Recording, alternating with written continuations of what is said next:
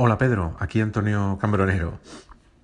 Sobre cómo conectar un teléfono móvil al ordenador para poder capturar una llamada, pues no te puedo decir.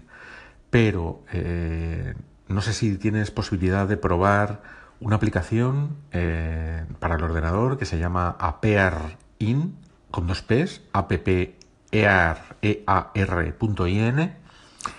que está muy bien y que sustituye perfectamente a Skype. No hace falta instalar nada. El invitado nada más que tiene que conocer la URL de tu, digamos, tu sesión, ¿no?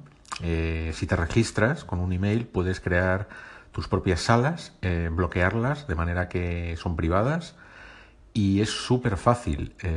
Yo hago todas mis comunicaciones con ese sistema. Bueno, es una idea, ya me contarás. Un abrazo, Pedro. Hola, muy buenas tardes de nuevo. Si hace unos pocos minutos os decía que Antonio es un referente, bajo mi punto de vista, en este mundo de las nuevas tecnologías, no sé si él lo habrá escuchado, habrá visto cómo le cito, pero el caso es que ya ha contestado. Sobre la duda que yo planteaba de cómo poder hacer llamadas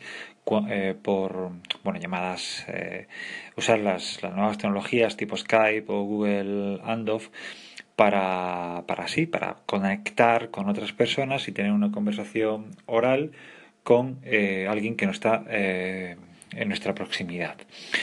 Planteaba yo en ese audio de Anchor, en ese segmento anterior, que tengo mi duda si son episodios o segmentos, en fin, no lo sé. Utilizo las dos formas. De cómo conectar el teléfono móvil, por ejemplo, para registrar la llamada y que entre de una forma limpia, sin tener que usar manos libres. Y aquí escucháis la propuesta que me da, que la voy a poner en práctica, voy a ver cómo funciona y vamos a empezar a trabajar con ella. Un abrazo.